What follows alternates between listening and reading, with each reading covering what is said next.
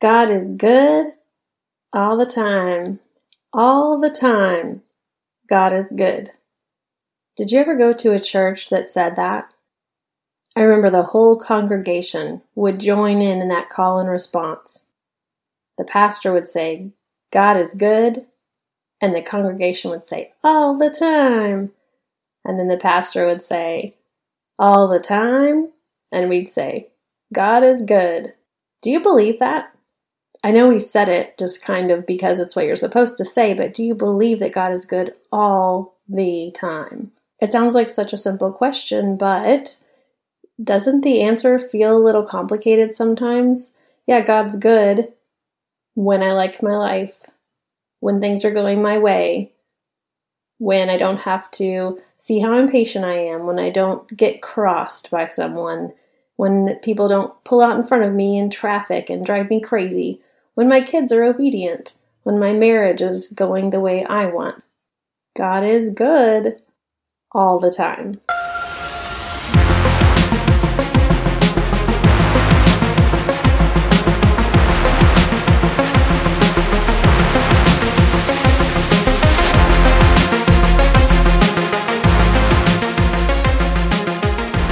So do you believe that? Do you believe God is good all the time? And that all the time God is good? I'm sure you're no different than me, but as I get older, I realize two things. That I used to be pretty dumb, and I'm realizing I still am. Can you relate to that? So when I was in my 20s, I thought I knew quite a bit. When I reached my 30s, I thought, I'm okay, I guess. Reached my 40s, I'm thinking, there's a lot of stuff I don't know. Why did I think I used to know so much? Oh, it's because I was kind of dumb. Just prideful, just thinking I knew so much, right? I guess I had some pieces of wisdom in me, having the Holy Spirit present, but I still had a lot of flesh coming out, and I still do. They say that as you mature, you realize how little you know. So maybe this is a good sign, right? I really did think in my 20s that I had it all figured out. I had a plan for my life. I knew what I was going to choose next. And of course that choice would open up to me, right? Because I chose it and it was a great plan. It was like those choose your own adventure books, except I wrote it. I could choose this way or that way, but either way is going to be great. I could choose this way or that way, but I forgot. Wait a minute. There's bad choices in that book. Some of those choices lead to your death, but it's okay, right? You can just start over. But that's not how life works. You can't just start over after a bad choice. You have to keep moving. It's like that Robert Frost poem, The Road Not Taken, where he says, yet knowing how way leads on to way, I doubt it if I should ever come back. He realizes that these two roads are diverging, and he's got to pick one. And he's not sure which one to choose. One seems to have a better claim, one seems to be more well-worn, but there's this other one that holds this mystery of, well, maybe I should choose the road not taken. And I think we all feel that at some point, that maybe there was a choice back in the day that would have been the road less traveled. And there's a grass is greener on the other side kind of viewpoint of that choice. But we can't go back. And if we really believe in the sovereignty of God, then who wants to go back, right? I mean, we are on the path that we are supposed to be on in this moment. All that's saying is that it's easy to fool yourself into thinking that you missed something, or that maybe your plans in the past were pretty fantastic and they didn't work out because of someone else, not because of me, right? It was somebody else's fault.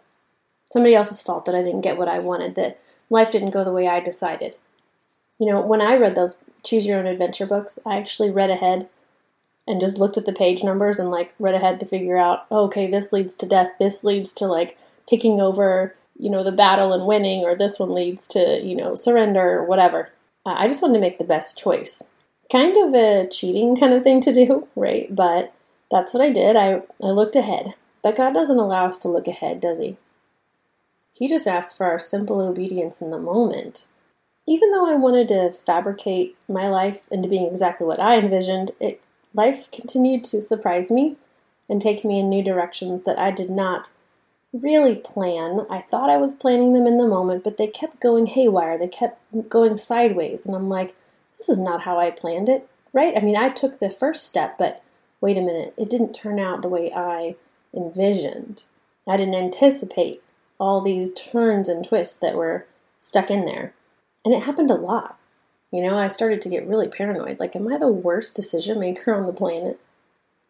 I felt disappointed a lot, and I thought, well, maybe that's just because I'm an optimist. Optimists, they think the best of what's coming, and so, naturally we get disappointed more because life isn't as perfect or as ideal or romantic as we imagine. It's those pessimists that are always in a good mood, right? Because they imagine the worst, and then they keep getting surprised that it's not as bad as they thought. But what I thought deeper down was that if I could just get what I planned, I'd be fulfilled. Over time, I did discover that a fulfilled life happens because of our closeness to God, not because of all these puzzle pieces moving just the way I decide, or even choosing the end of my story. Even if I'd been able to do that, it would not have turned out as well. Our level of satisfaction in our family, I think, is just directly related to how deeply we're rooted in God. My satisfaction is just not going to come from getting my way. I think the thing that I landed on eventually in my 40s was that a fulfilled life has very little to do with my circumstance and everything to do with my attitude. That's not the most fun realization, because then when things aren't going my way and there's a problem, guess where that problem is? I'm pointing at myself. It's in me. It's not everyone else is doing this to me, or things didn't work out because of so-and-so. It's me. It's my reaction. It's my attitude. All this talk about plans not going my way, you think, man, she must be filled with regret. But I honestly can say I don't have any regrets. I think every struggle I've been through is a learning opportunity and has given me a huge chance to grow. Of course, this is in retrospect. When I was in that growth time, being pruned is not the best feeling. And so no, if you would have asked me in the middle of those moments, are you enjoying yourself? No, probably not. But that doesn't mean that they weren't valuable. When we're uncomfortable, it's probably the most massive opportunity. We have lots of opportunities to show what's on the inside. But I really don't have regrets.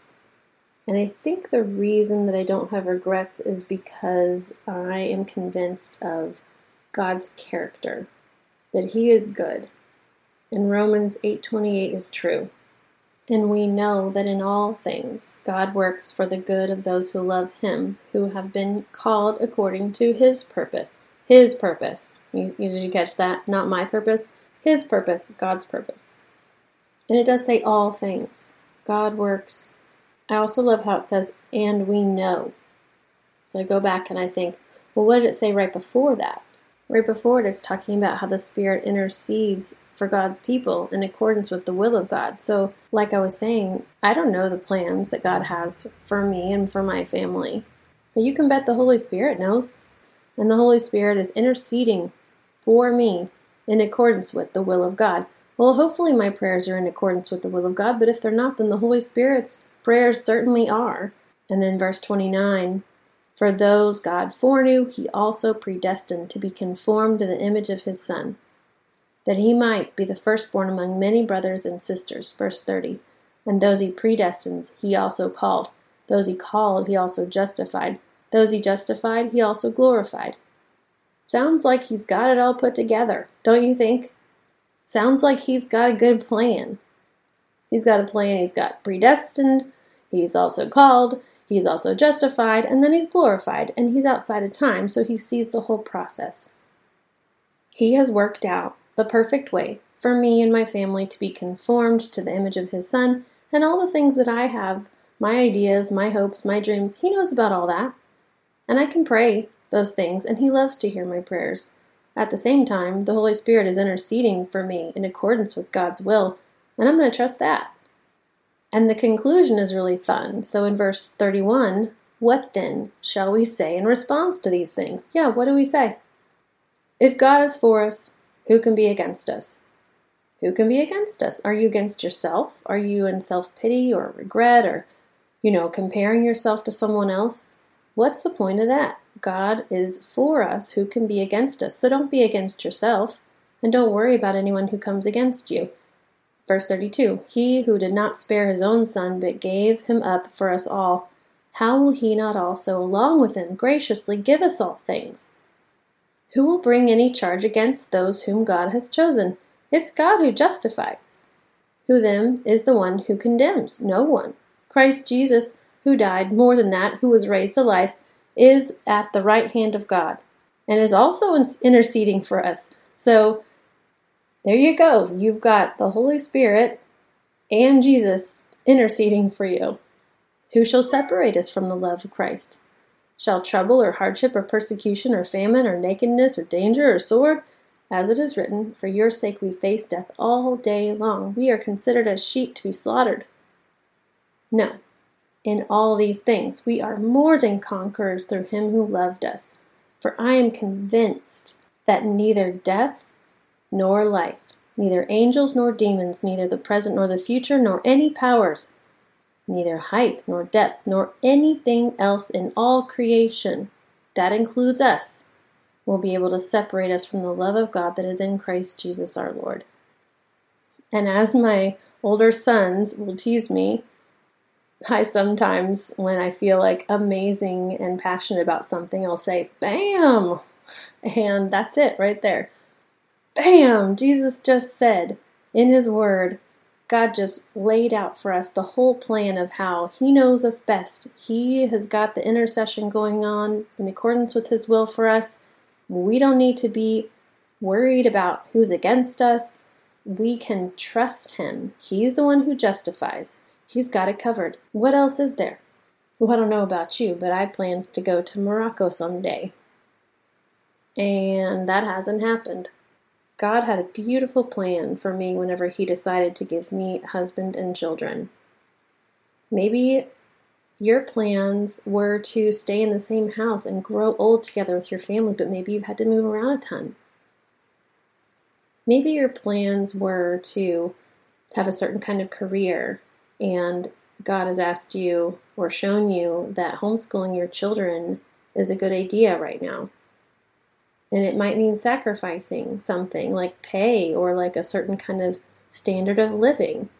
Maybe time feels tight, but you don't want to let go of certain activities, but maybe God's leading you to reevaluate some things. I don't know what his plan is for you, but I do know that if we really trust him, if we really believe he's good, then regret isn't a part of that picture because we trust that he is the one working things out for our good.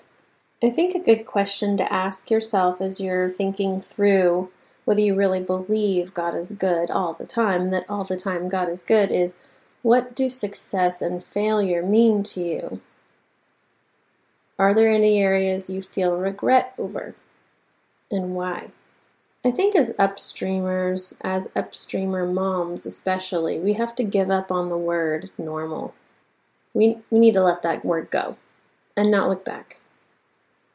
Because the truth is we weren't meant to be normal, in the world sense anyway. And so as we make our plans, I think that might be a good thing to consider. Are we trying to be normal? Are we trying to fit into the world's mold?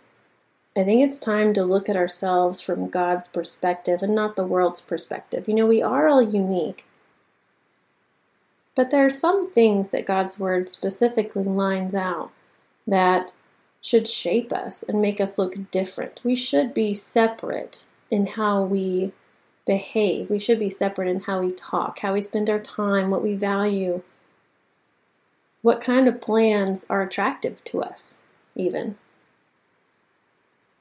Normal is a concept which pigeonholes people into looking, thinking, talking, and behaving all alike. But God did create us all to live in a world with unique spiritual gifts, but we're to work together as one body. So as we make our plans, we also need to consider others around us. It's not just about me and my plans anymore, me and my love of travel or love of other cultures. It's about me and my family, me and the body of Christ. To act like the body of Christ, there's got to be some serving together in unity, not just trying to all look like each other. Although we do not want to look what the world would deem normal. So it's that special tension between being a unique, created individual valuable to God within the body of Christ, and then having unity within the body, but then also being vastly different, diametrically opposed, even a little weird. Because I'll tell you what, if I was a non-believer looking at a believer family, I think they were a little weird. Why do you care to go and sing songs to a God you can't see? Why do you think God's good when you just had a miscarriage?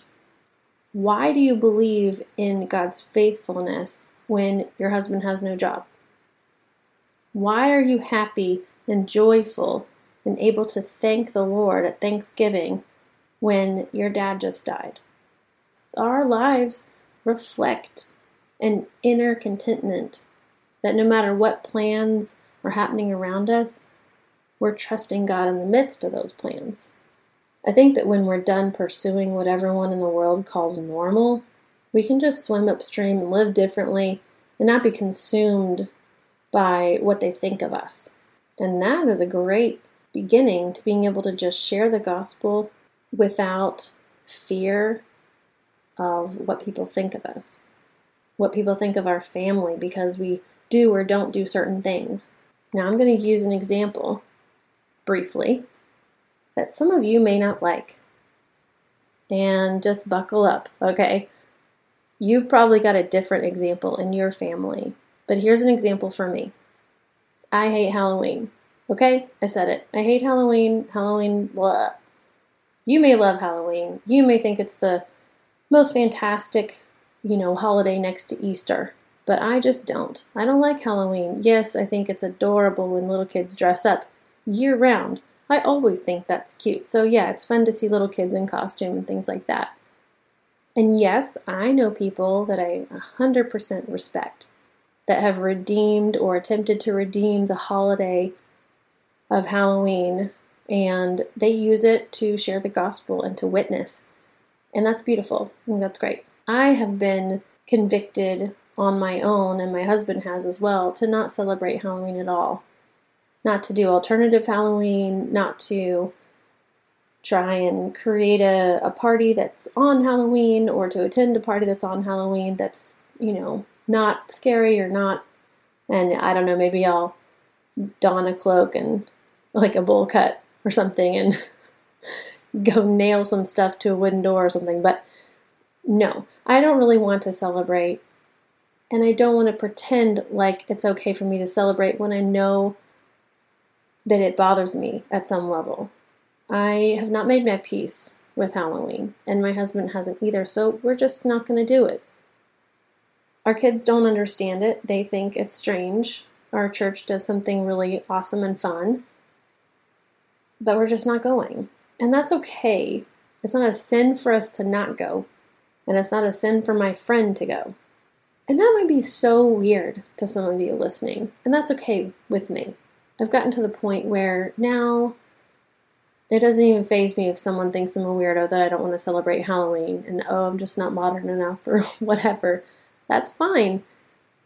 I hope that none of you feel like you have to do what I'm doing. But what you do need to take from this idea is that God's good even on Halloween. On Halloween Day, even when people are doing horrible and terrible things.